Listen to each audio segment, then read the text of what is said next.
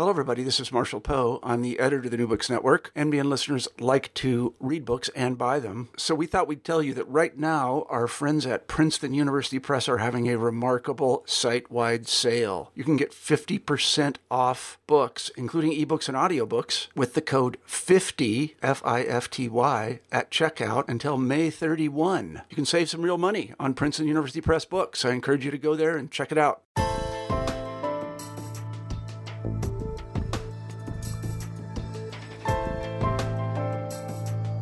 Hi, and welcome to New Books in Genocide Studies, part of the New Books Network of podcasts. My name is Kelly McFall from Newman University, and I'm the host of the show. This week, I'm thrilled to welcome Andrew Wallace. Andrew is a journalist who has written about Central Africa for years, and he's particularly interested in the history of Rwanda and of the genocide. In 2014, he published his book, Silent Accomplice, The Untold Story of France's Role in the Rwandan Genocide.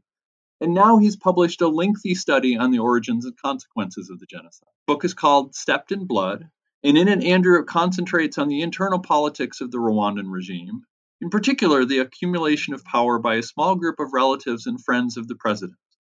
He does a fantastic job of tracing the regional and familial conflicts which destabilized Rwandan affairs and contributed greatly to the decision to adopt a strategy of genocide. It's a fascinating book.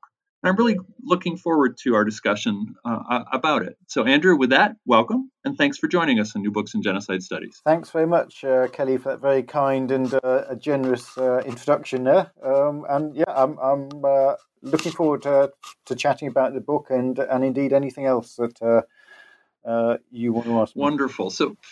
So before we start the book, maybe you could just tell us a little bit about yourself and how you became a journalist and how you got interested in Africa and Rwanda.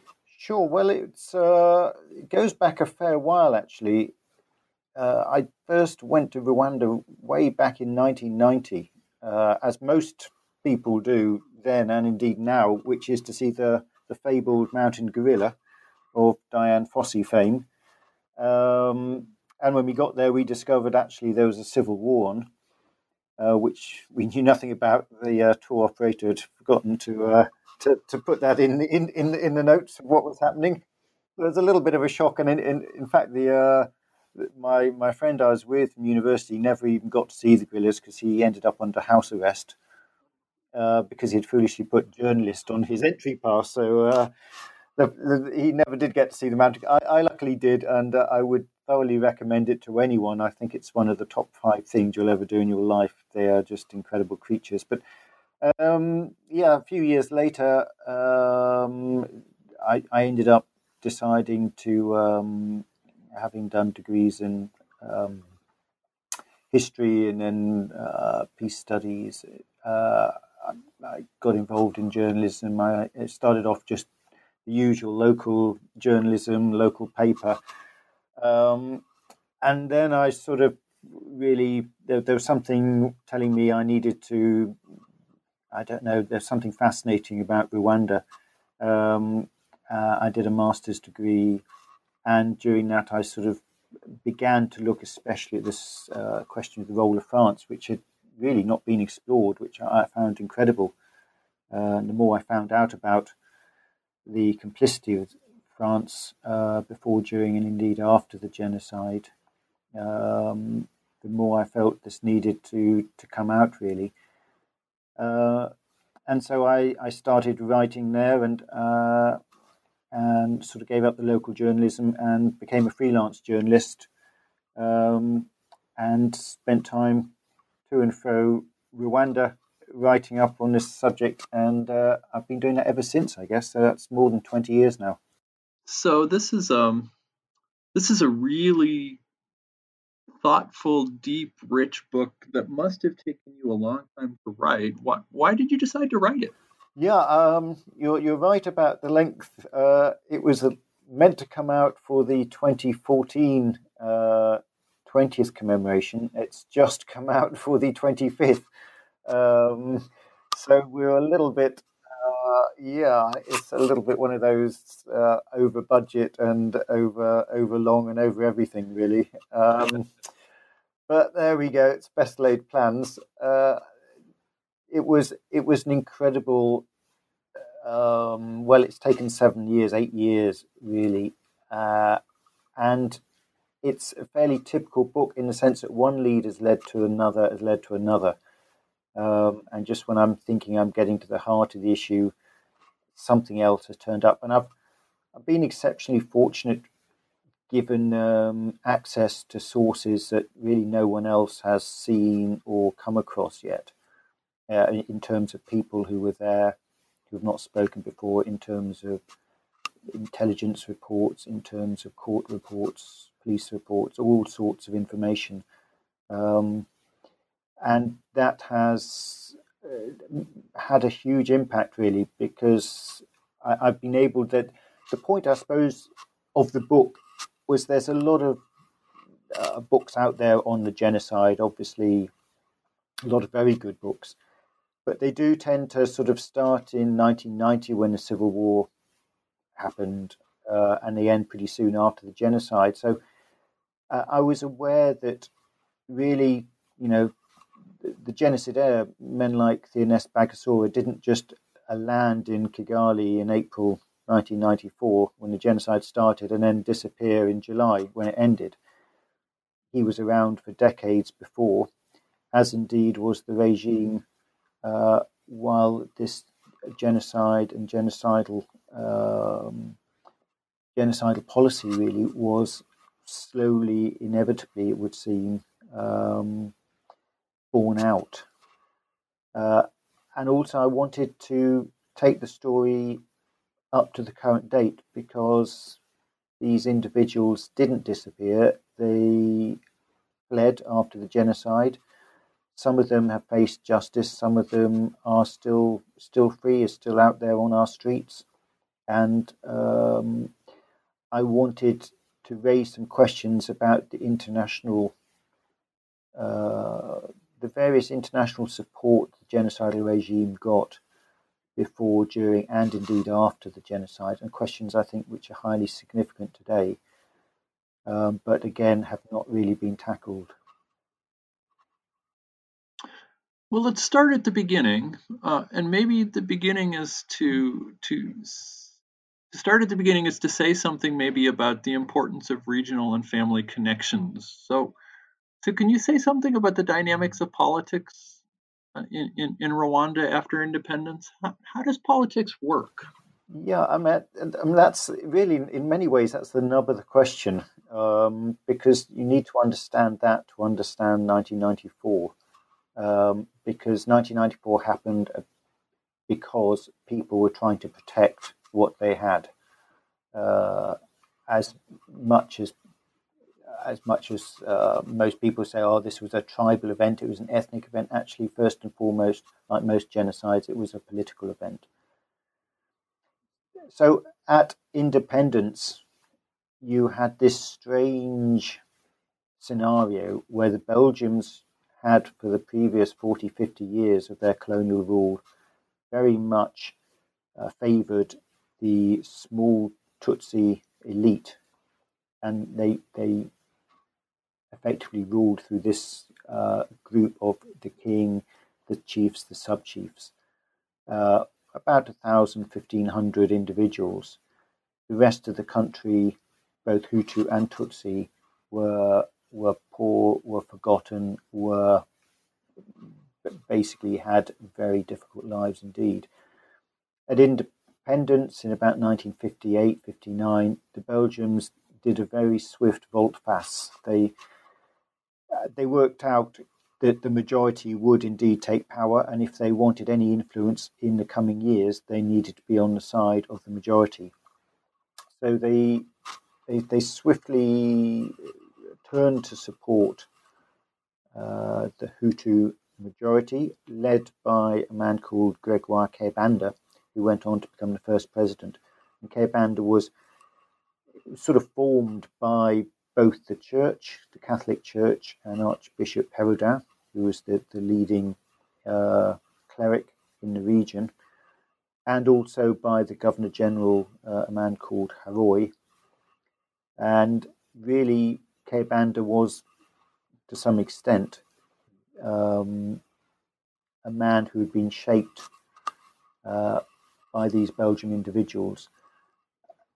However, as you go through the 60s, as Kayibanda took power, he really replaced the colonial power with his own one-party state. So many authorities would say actually the Rwandan people were no freer under Kayibanda than they had been under the colonial state. You had to be a member of this one party, Hutu party, MDR Palmer Hutu, and really you had no freedom for anything else. Added to which, if you were Tutsi, there was a good chance you were going to struggle. Hundreds of thousands of Tutsi fled. When some attempted to come back, there were genocidal massacres, which Kayibanda both authorized and seemed to have organized in 59, 61, 62, 63, which the world, the UN, looked on and did nothing. And obviously 31 years later, we'd have the same history would repeat itself. So you've got really in the 60s, you've got this very small group,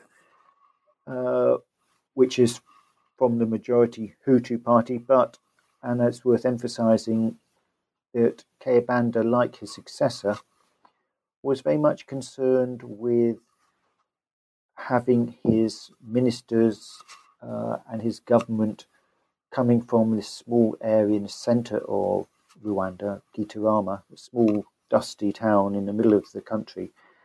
So if you wanted to get on, you needed to be a Hutu and you needed to be from Gitarama. If you didn't really come up to those two, then you were going to struggle in Rwanda at the time. And then you, of course, one of the people who managed to ascend to some level of power is his successor, Juvenal Habyarimana. Can you say a little bit about Juvenal and his wife, and I think I'm pronouncing this right, Agathe, and their families, and why their relationship and their family ties were so important? Sure. I think, Habyarimana to me is a fascinating figure, far more so than, if I may say, the current Rwandan president, who seems to tax so many people, and Habyarimana has been forgotten. But Habyarimana is a fascinating guy. He came from a very poor background. His father was given some land to sort of till the soil.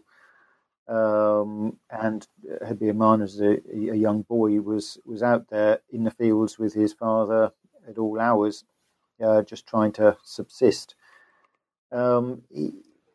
He first of all trained as a priest in a seminary. He then moved to train as a doctor in what is now the DRC. When the DRC at the time was going through its own independence and turbulence, he was effectively kicked out. He was recruited as recruit number one, in fact, of the new Rwandan army. Shortly after, basically around this time, he met a lady called Agathe Kanziga. Agathe was from the same area in the north of the country, the Bushiru area of Rwanda. They fell madly in love. They got married in 1962. And really, this couple are going to have this huge impact on Rwandan history. And not just them, but their family, because Rwandan society is very based around families, more so than we are in the West. And in that family, you had a series of highly ambitious individuals. Agathe herself, a highly ambitious individual. Her brother, a man called Proteas Zigrinyezu, who thankfully was known as Musha Zed, or just Zed, a former school teacher. Zed was a man, if nothing but ambitious. he knew what he wanted, and he wanted power, and he wanted wealth. And with this match, he felt his sister could bring it through his brother-in-law. Also, there was a man called Eli Sagatwa, Agat's cousin, and another individual, another cousin called Seraphin. Now, as time goes on into the 60s, it becomes clear that Habyarimana is getting restive. He quickly works his way up. Kayibanda trusts him. He becomes a godfather to his children. The two men get on very well. But it becomes clear that Kayibanda's regime is in trouble, as I said, basically because of the regionalism, because he just will not allow anyone from outside the Skiturama area to come into power. Habyarimana from the north, he gets restive, as do a number of the military who are also from the north. And in 1973, there is a coup. Kayibanda is pushed aside in a so-called bloodless coup, and quickly Habyarimana, once he's in power, and certainly Agat, make sure that in the coming years, sort of every part of Rwandan society becomes a sort of a prey to their ambitions and their sort of grasping thirst for wealth, really.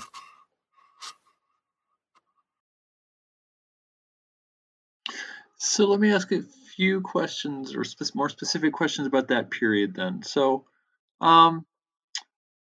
one question, what role does the church play in responding to or cooperating with Habyarimana in this period in the 70s and 80s? Yeah, the church has an incredible hold on Rwandan society at the time. You have to imagine that this is a society where there's no television.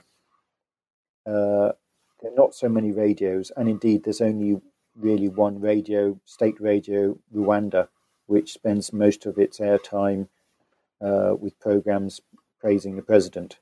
Not the most interesting thing to listen to after a hard day farming on the hills. So you're pretty short of entertainment there.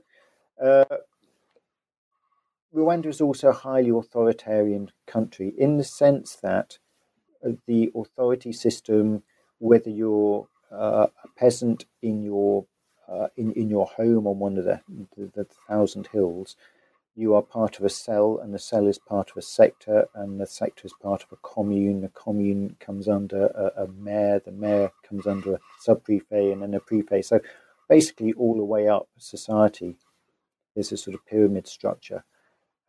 And you are born with the sense that you do as you are told. People above you are respected, and they know best. And the church is very much part of the structure. And the church is vitally important for the government, because where the government can't disseminate its wishes, today obviously you've got so many media and social media. Here you've got a society where at least half are illiterate. So they couldn't read a paper if they wanted to read a paper, but in fact there was only a state paper anyway, and really had almost no circulation outside the capital. It was difficult for the regime to get its feelings known, what it wanted. And so the church had a huge role, and it was the archbishops became appointees really of the regime. So for Habyarimana, he appointed a man called Vincent Nsengiyumva, who really had very little. He'd only been a priest for a few years. Suddenly he became archbishop, and almost as soon as he became archbishop in the mid-70s, he was put onto the central committee of this one-party state. Habyarimana had declared a one-party state. His one party was MRND, and you had the archbishop on that. So whereas everyone in society had to wear a little sort of a pin buttonhole pin with the president's face on it. The Archbishop also wore this, as well as a crucifix, and you weren't quite sure whether his loyalties were one to one or the other. But it did mean, all the way down society, the local priests would be very much answering to the commands a bit further up, and people would obey what they were told. So the church is vital, and unfortunately it also reflects the society in general. So when things go badly, when famine begins in the country, the church, instead of doing much about it, stays silent. When genocidal massacres start at the beginning of the 90s, again, the church remains silent. The discrimination against the Tutsi minority, again, it is reflected in the church. Biamana doesn't make Tutsi bishops until right at the very end of his regime. And there's an attempt to make one in the late 80s. There is a lot of opposition, and Biamana effectively gets the man sacked before he's even had a chance to take up his position as a bishop. So the church unfortunately reflects the regime rather than any sense of this, as you see in perhaps in the DRC today, as sort of a counterculture against the politics of the day. So another follow-up question. In writing about Rwanda, at least I've found a tendency to suggest that ethnic relations became more stable and perhaps less prominent in Rwandan society under Habyarimana, and in contrast to the earlier president. What's your sense of the relationships between Hutus and Tutsis and the level of opportunity and freedom available to Tutsis under the Habyarimana regime? Well, it's interesting. I mean, I think you're right in that assessment. Really, I think under Kayibanda, the early years of Kayibanda, when the Tutsi, some of the Tutsi refugees tried to come back, and there's this Kayibanda very cleverly uses really it's a colonial era tactic, this sort of scapegoating, where the Hutu majority are getting restive. There's splits appearing, those in Gitarama, those in Butari, those in Gisenyi, different areas, are sort of there's signs of splitting. He, by aiming totally at this Tutsi minority, scapegoating it, he is able to sort of pull together the Hutus. It's, unless you come behind me, then you're going to let the Tutsi back in. Before you know it, you'll be back under a king, and you'll have only yourselves to blame. When Habyarimana comes to power, he promises peace and unity, regardless of region or indeed ethnicity. And you can certainly say in the years 73 to 90, ethnicity plays a very small part. You don't hear of Tutsis being locked up. You don't hear of pogroms or massacres.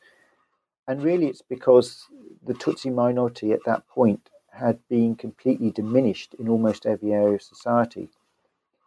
So there is a number, a quota, which Tutsis are allowed to apply for jobs, which reflects their presence in society, about 13-14%. But in fact, in some areas, in the military, for example, there are no senior Tutsi figures. There is one colonel, but effectively no one else is able to go anywhere. As I said about the church, an attempt to even make a Tutsi bishop was vetoed by the regime. But in terms of even going to primary or secondary school or university for a Tutsi, it was remarkably difficult. And unless you knew one of these, I'll use the term Akazu here for the first time, and I'll just say a little bit about who they were. The Akazu, which is really what my book centres on, was this small group around the president's wife. So an akazu in Kinyarwanda it effectively means a small hut, and that is the familial hut where the family lives.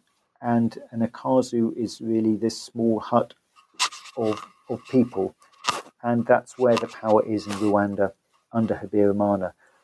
Certainly with the president, but actually the akazu is separate, I would say, in some ways from the president. It is about Agat, and it's about Zed, and Seraphin, and Sagatwa. And between them, they slowly allow power to drift down. There's other relatives are also members of this group, and it sort of comes down through society. So the jobs the Kazu can't get processed themselves, they give to subordinates, they recruit people. So all the way down through the church, through business, through the administration, mayors, prefects, sector leaders, all of them would answer to a figure going up this sort of mafia group, really. And the Kazu were effectively a parallel power. So you had the mainstream power that you'd expect, the government and ministers and the parliament.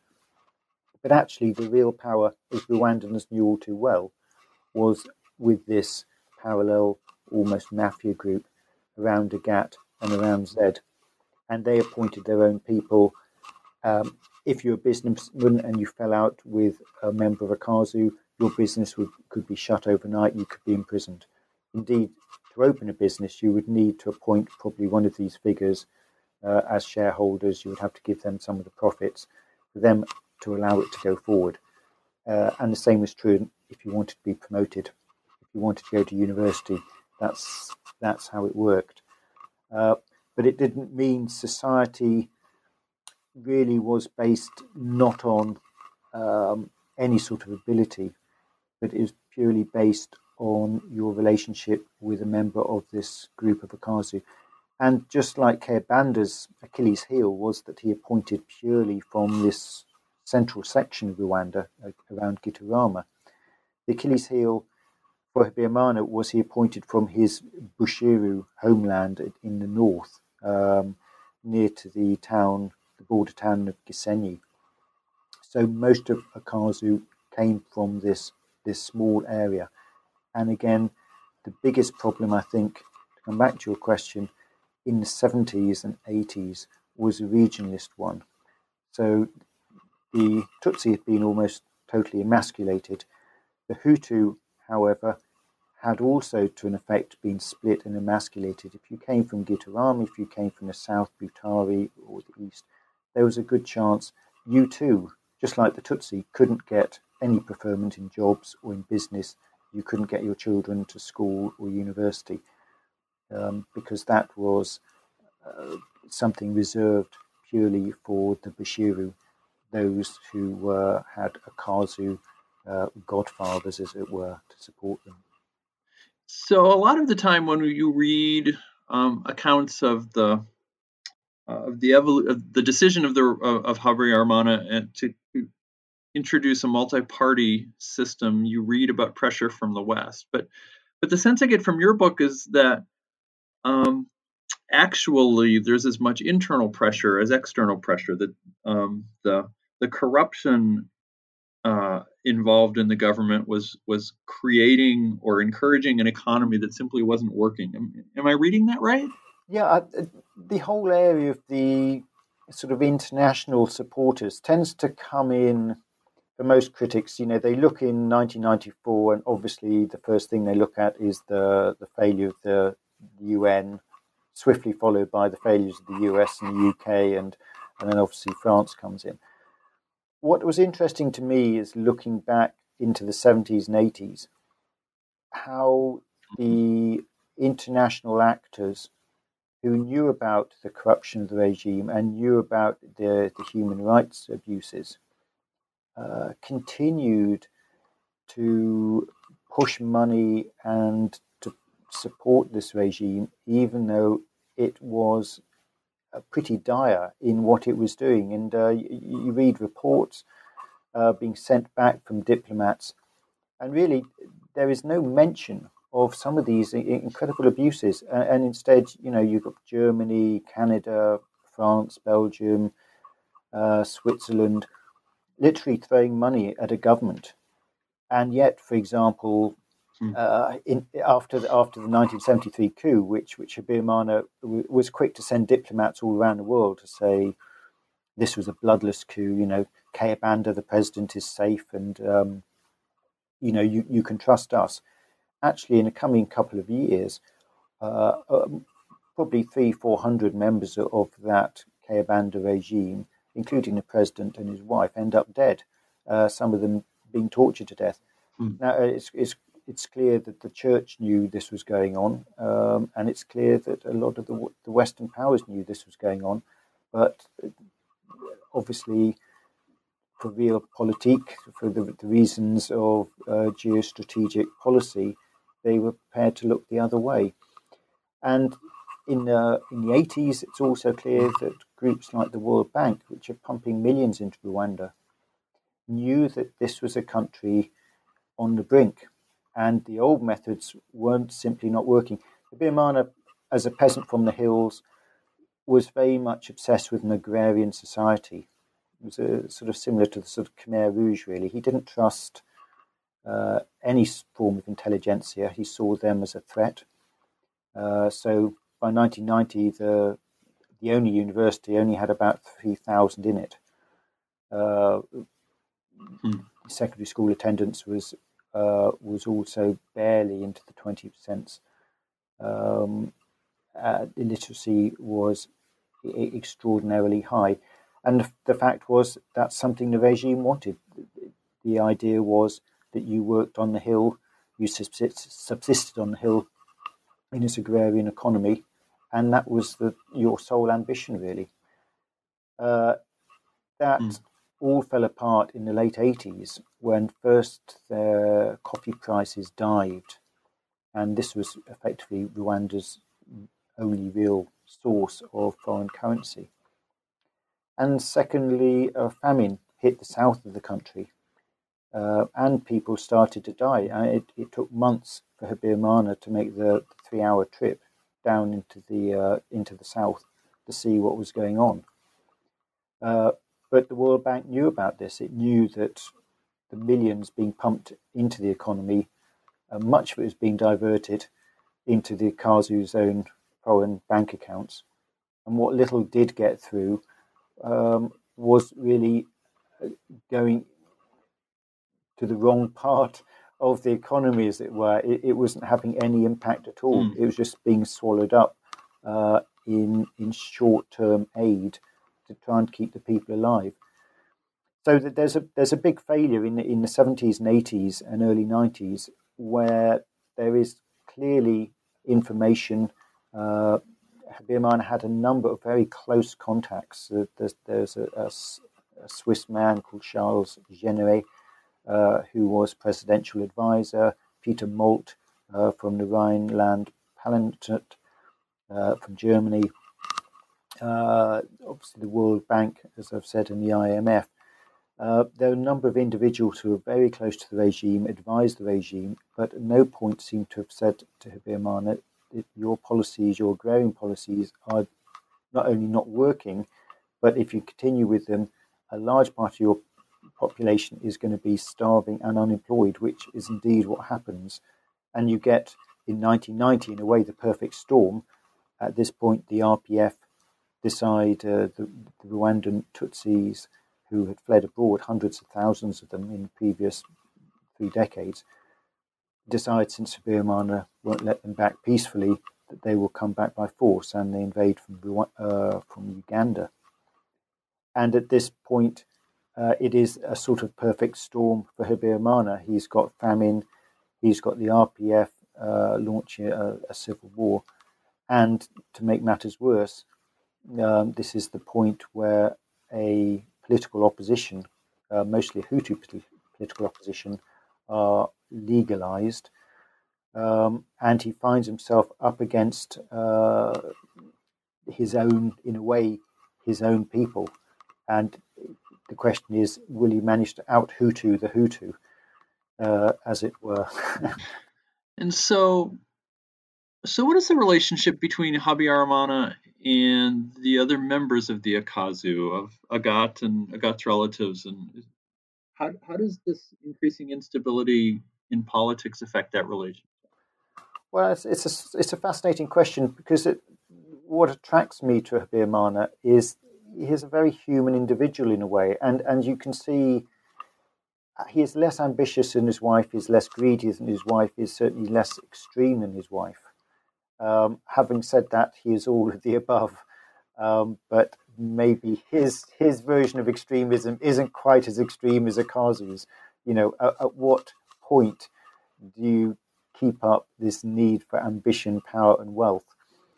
And what you see, I think, in the 90s is this perfect storm comes in, and he is surrounded by enemies from every side. He's said that obviously the RPF, but he's clearly got enemies within the Hutu majority as well. Other parties which are either more extreme than his own MRND, like the CDR, though the CDR is very much linked to his own, or certainly those from the south and centre of the country who feel they've been marginalised in the previous 20 years of his rule. And he's got a large amount of unemployment. He's got this famine going on. He's got foreign donors who have suddenly got real to the fact that this money is not getting anywhere near where it should do, and corruption is basically killing the country. So Habyarimana as a person is very interesting because you can see even pictures of him show how much he ages in just 2 or 3 years. Between 1990 and 93, you've suddenly got this man who is falling apart at the seams. And you've got the stories of the marriage slowly falling apart as well. Habyarimana going up to his hotel he owns on the hill at Ribeiro and actually being banned from entering by Agat. And so the president storming down the hill, and it takes the archbishop to come over and do some more marriage guidance counselling, which he seemed to do a lot of in the 90s. And Habyarimana himself had several illegitimate children. Indeed, he had a Tutsi mistress. So that was going on. There's rumours Agat also was having affairs. So it was not a happy family group by any means. And Habyarimana, 92, 93, is under so much pressure, it's quite clear, and he says it to people, including his own family, that he wants to get out. He's had enough. He can't take this pressure anymore. He's surrounded by enemies, and what's in it for him? He didn't become president for all this aggravation. He just wanted the sort of the power and the wealth. He certainly didn't want the pressure that's on him. And as you're getting into 92, 93, one of the biggest pressures is actually not just from the RPF, who are repeatedly attacking from the north as ceasefires, then they re-attack, and really they're only held back by Mitterrand's French troops. The biggest threat is coming from Hutu extremists around the military, TNS Bagosora, but also from civilians, people like Joseph Sirera. And they make it clear, they spell out Habyarimana, if there is any deal with the RPF, if there's any deal which in any way impedes on their power and their wealth, that he is going to be the first person to suffer. And Habyarimana, as I said, really, as a result, wants to get out, and it's clear he is warned by several people that his own life is at risk. And really, his assassination, when it comes, is not big news to anyone, because people in Rwanda, both foreigners and Rwandans themselves, had all seen this coming. So we talk about the genocide starting in 1994, but you and others highlight the fact that Rwandan society had become a very violent place in the years since the beginning of the Civil War. Where does that violence come from, and who's making the decisions to turn to violence as a strategy? Well, it's clear within the RPF invade at the start of October in 1990. Within a week of that, you've got genocidal massacres taking place at a place called Kibelira, where several hundred Tutsi are killed, brutally killed. The local prefect is held responsible for it.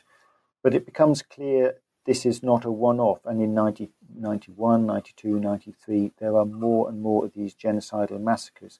There is an international inquiry. Both the UN launched one and a number of human rights organizations launched their own inquiry. And all of them blame the regime. So the people are making these decisions, the people are organising them, the people are arming the killers, getting the killers to the place, making sure the local population is on board. This is all coming from Akazu. This is coming from this group around the president. And it's clear from the UN report and the human rights reports that this is the case. What is the point of these genocidal massacres? I mean, why in a way is the regime going to this length? Well, as we say, if you turn back history by 3 decades, this is exactly the same tactic Kayibanda used. He was under threat because of his own regionalist divisionism. Hutus were upset with him. So you scapegoat the minority, and this is what happens in the early 90s. In a way, the biggest danger to Habyarimana is not from the RPF, it's from his own side. It's from the Hutu in the south and in the centre of the country who were deeply unhappy with him, who also held him responsible for the murder of Kayibanda, who they saw as the real Hutu leader all those years before. So the idea is if you suddenly say the Tutsis are a threat, a real threat, if we don't stop them, if we don't come together as the majority, before you know it, there will be a new Tutsi kingdom. The RPF is just part of a huge effort to have Tutsis take over not just Rwanda but the whole region, and bring in an Anglophone culture, a foreign culture into the country. So you're convincing local people that really it's dog eat dog. Either you target your Tutsi neighbours who you've lived alongside all your life, and indeed there's plenty of intermarriage, you speak the same language, you go to the same church, your children play at the same school. But either you target them, or there's a good chance that the sort of fifth column within society will eventually launch an attack, and before you know it, you'll be back to the 1930s of Hutu serfdom to Tutsi overlords. And this narrative plays very, very successfully in areas. So these genocidal massacres, while they are a political risk, there's a risk that they will alienate some of Habyarimana's international supporters, as they do. Belgium, for example, is alienated by it. France continues to stay on Habyarimana's side, and in a way that gives him the leverage to continue with this tactic. So, excuse me, Habyarimana's plane is shot down. How does it happen that the decision is made to move from genocidal massacres to genocide? Well, as I said, for me, Habyarimana is never the fully fledged extremist that Bagosora wanted. And really what you have on the 6th of April 94 is really the same as you have in early July 1973. That is a military coup. Bagosora effectively important members, not just Habyarimana, of the regime die on the plane, most notably the Army Chief of Staff. It's very unusual for an Army Chief of Staff to travel on the same campaign as a president for security reasons, but this happens and both of them die. It means effectively that Bagosora, who was a sort of he was at this point really a civilian, quickly gets back into his army fatigues and is able to effectively seize control. When this doesn't come about quite as he wants, his idea was clearly to have a military regime put in place.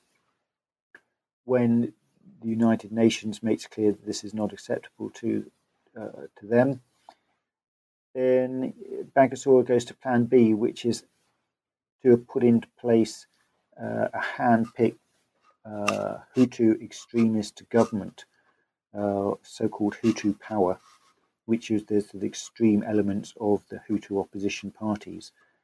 And they effectively do his bidding in the following 100 days. And Bagosora, though, is the real power behind them.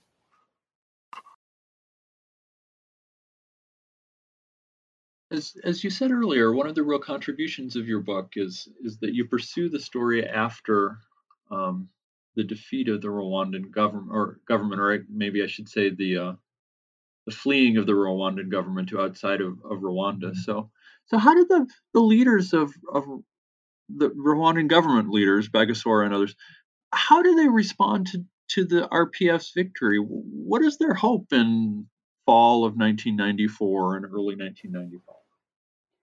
Well, I mean, to me, this is another fascinating area which has sort of been avoided because you get into July, and what is clear that the French sent an intervention force into the south of the country, so-called Operation Turquoise, which is meant to save the Tutsi, but in fact, there's very few Tutsi left by then to save.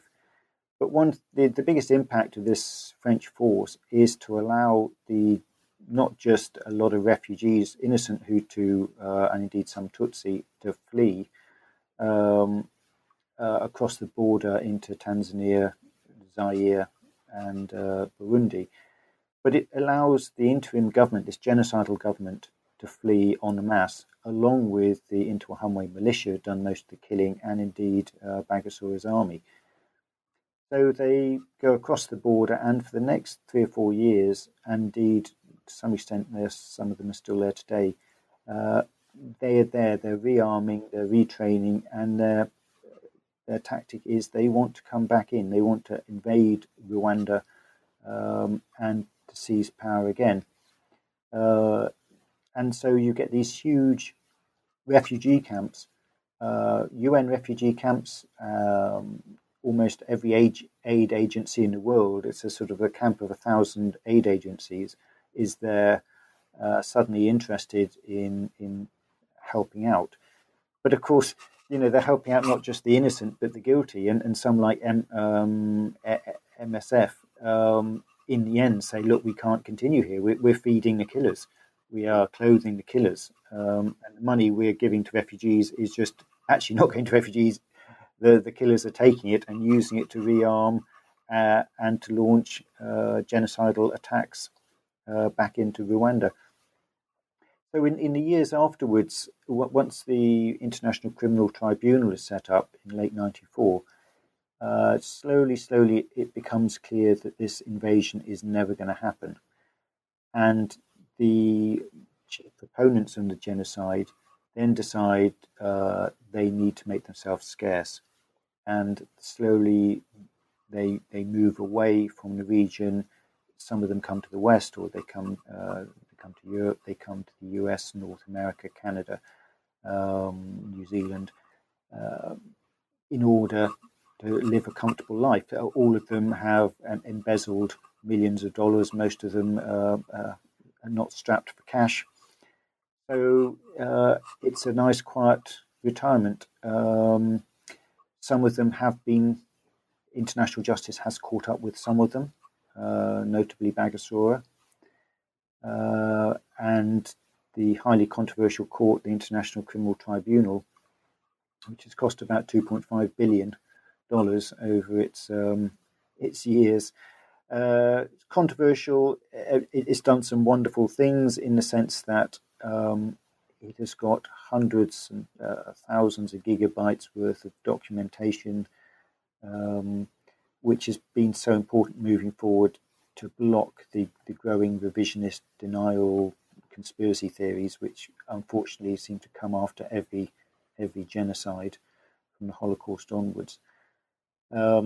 So the International Court has been very important for that. But in terms of handing out meaningful sentences, I think most people in Rwanda would say it's been pretty disastrous. Men like Anatole Nsengiyumva, for example, the so-called butcher of Gisenyi, he was so thorough that all the Tutsis in the region, probably 100,000 plus, had died within the first few weeks. He got a life sentence at trial, and then the highly controversial appeal judge Theodore Meron slashed this down to 15 years, and he was released. And Meron has done that to more than a dozen other cases as well. So the court has been a bit of a problem, to say the least. And also, you're looking at a world now where probably at least 600 genocidaires are still out there living in various communities, mostly in the West. And there is a sense of sort of fatigue, apathy, genocide apathy when it comes to actually governments taking seriously the Genocide Convention to prevent and punish. They didn't prevent, and it's a moot point whether they have managed to punish. So many of these individuals are still out there and free, and I think often for domestic reasons, notably finance, these trials are remarkably expensive to put on. If you've got to try someone in a European country, you've got to send investigators all the way to Rwanda to find the witnesses, to get all the documents translated. It is expensive, and that clearly at a time of sort of austerity is making many governments renege on their ratification of the Genocide Convention and do nothing. I mean, my own country, the UK, it's highly unfortunate. In fact, since 1948, the Genocide Convention came into being. In 70 years, the UK has not managed to prosecute a single person for genocide, and in that time has only prosecuted one for war crimes, despite being home to probably hundreds of war criminals in those 70 years. So there's a lot to be thought about, and the book, I hope, will raise this issue of international justice, because it's clearly important. There are so many points where Habyarimana's regime could have been held to account in the 70s and in the 80s and in the early 90s, even before the genocide happened. And then after the genocide happened, there were so many chances for this regime to be arrested and charged. Instead, they were allowed to escape, to destabilize the region, and then to come to often very pleasant retirements in the West, where we've just allowed them to continue to live with pretty much total impunity. Well, we've taken a lot of your time, but I would like to pull back and just ask a little bit different kind of question. I know you were just in Kigali and in Rwanda for at least at the same time as the 25th, I guess, anniversary. What did you see there? How was the genocide remembered? What was your impression of that experience? Yeah, I mean, I'm a fairly regular visitor. I've been going sort of 2 or 3 times a year for many years, probably sometimes a little bit more. But I think the 25th commemoration did mark what was interesting, as opposed to other commemorations, was the sense of here is a country very much with a future as well as a past, and it was commemorating the past, but also building on that past, and an idea that we need to remember the past in order to move forward with the present and the future. We can't just Obviously, Rwanda today is sort of going places really in terms of peace and security. I know people have issues with areas of democracy or media freedom, and one hopes that they will come as peace and security continue in the country. But I think most importantly, it's remembering where Rwanda was 25 years ago, and it was, I use the word ground zero because I think that sums it up really. This was a country where, of 1 million inhabitants, of 8 million inhabitants, 1 million were dead. Maybe up to 2 million had fled. And those who were left were highly traumatized, either by what they'd done, what they'd seen, what they'd suffered. Ministers spent a couple of years. There were no light bulbs. There was no exchequer. There were no cars. Ministers were going about on bikes for the 2 years after the genocide. It's building on top of that has never been done before. And I think the expectation was Rwanda would just become yet another failed African state, like Somalia, Central African Republic, Sudan, where it never quite manages to function again. So the fact Rwanda does function today as well as it does, even though it's clearly got a whole way to go, is quite impressive. But in a way, it's moving forward with the knowledge of such a painful past, not just of 94. And I hope the book sort of spells out that it goes back, a couple of generations before that. It's building on the pain of the colonial period, building on the terrible pain of Kayibanda's First Republic, and building on the pain and suffering and the marginalization of the 70s and 80s and the early 90s, where no one was free and life was just a whole bunch of suffering, really, with not much to look forward to. So, Kigali today, it's a young place. So many people there. Obviously, you need to be aged above 25, and a lot of the population aren't. It's a very young population, a vibrant population. And I think that'll be interesting to see moving forward. So for the 30th or the 35th commemorations, how they play out as the history becomes that much more remote. And I think it is important to remember where Rwanda has come from to understand where it's going. Well, it's a terrific book, and I learned a lot, as I said. And I encourage people to go get it and read it and learn from it as well. I always end these interviews with the same two questions, and so I'll end our discussion with those. And the first one is, and we talked about this in the chat before the interview, I'm leaving for Europe. I've got some amount of time on planes and trains that I don't want to think about now. What book or possibly film or documentary or something, what should I read on that trip that was meaningful to you while you were writing this book? Well, I'm a huge fan, and I've come to him fairly late in the day, but I've discovered him, and I'm slowly getting through his books of the Austrian Jewish writer, who I'm sure you know well, called Joseph Roth. Joseph Roth was an Austrian Jew. It's difficult to say where he's from because he spends his life living out of suitcases. He's the most incredibly wonderful journalist. He sees everything. He's an alcoholic. He is, one person said, he's a vagabond. He's a liar. He never had a single book. He never read any of his own books. But the most incredible eye, and I suppose his one major work, the Radetzky March. He always looks back, and that's what I love about him. He looks back into this sort of era. He's writing in the late 20s, 30s.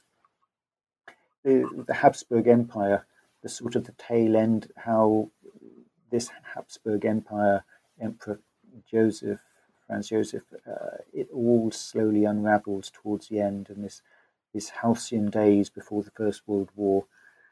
But I would certainly, I think, if you get into the Radetzky March, you will certainly start to read through his other books, because I think he's an incredible writer. The poignancy of what he's writing, the sense of a world unraveling, and he can't quite make sense of it, is wonderful. And unfortunately, he committed suicide in Paris. He was forced into exile by the Nazis, and he committed suicide. And unfortunately, his wife also was had some mental health issues, and she was targeted for the euthanasia program by the Nazis. So a fairly tragic individual, but his work is, I would say, quite wonderful. That seems particularly appropriate given my travel schedule with Vienna and Krakow on the list, and possibly Budapest. So, and then I always end the same way. Do you have another book in the works? I know that you said this one took you a little time. Are you working on another one about Rwanda or something else, or what's your future plans? Well, it's an interesting question. I'm sort of drawing breath after this one. After the first one on France, I swore never again, and somehow 7 years later, the sensible thing would be to say never again. But writers being what they are, actually, an area, another book which I would sort of recommend, which is I found really interesting, is the diary by a Polish teenager, Dawid Siekiewiak, and to many in Poland, they would say he is the equivalent of Anne Frank. He was writing while in the Lodz ghetto, and his diary is quite an incredible piece of work. Unfortunately, it tails off towards the end, and David died in the ghetto, as did 70 or 80,000 others, basically starved to death. But his diary over the 3 years, 41 to about 43, is such a moving but incisive. This is a young individual with an incredible mind. He seemed to speak about 4 languages. He seemed to know philosophy and theology. And it's an incredible diary of seeing what he saw around him in the ghetto, being able to observe and to analyse what was going on, and obviously facing his own demise and that of his family while he was there. So, that I'm thinking of. I spent February walking around the ghetto area in Lodz, and so that could be the next area for some research. We'll see how it goes. Non-committal. Well, if that happens, we would love to have you on the show again. But I want to say thanks so much for your time. I really appreciate it, and I hope that we get a chance to chat again. Wonderful. Thank you so much, Kelly, for listening, for your questions, and it's been a joy to talk. You've been listening to an interview with Andrew Wallace about his new book, Steeped in Blood, Akazu and the Architects of the Rwandan Genocide of the Tutsis. If you enjoyed this interview, you can listen to previous podcasts through iTunes or Stitcher or other podcast providers, or from the webpage for New Books in Genocide Studies, part of the New Books network of podcasts. I hope you'll join me next time when I'll talk with Paul Thomas Chamberlain about his new book, The Cold War's Killing Fields. Until then, thanks for the download and have a great month.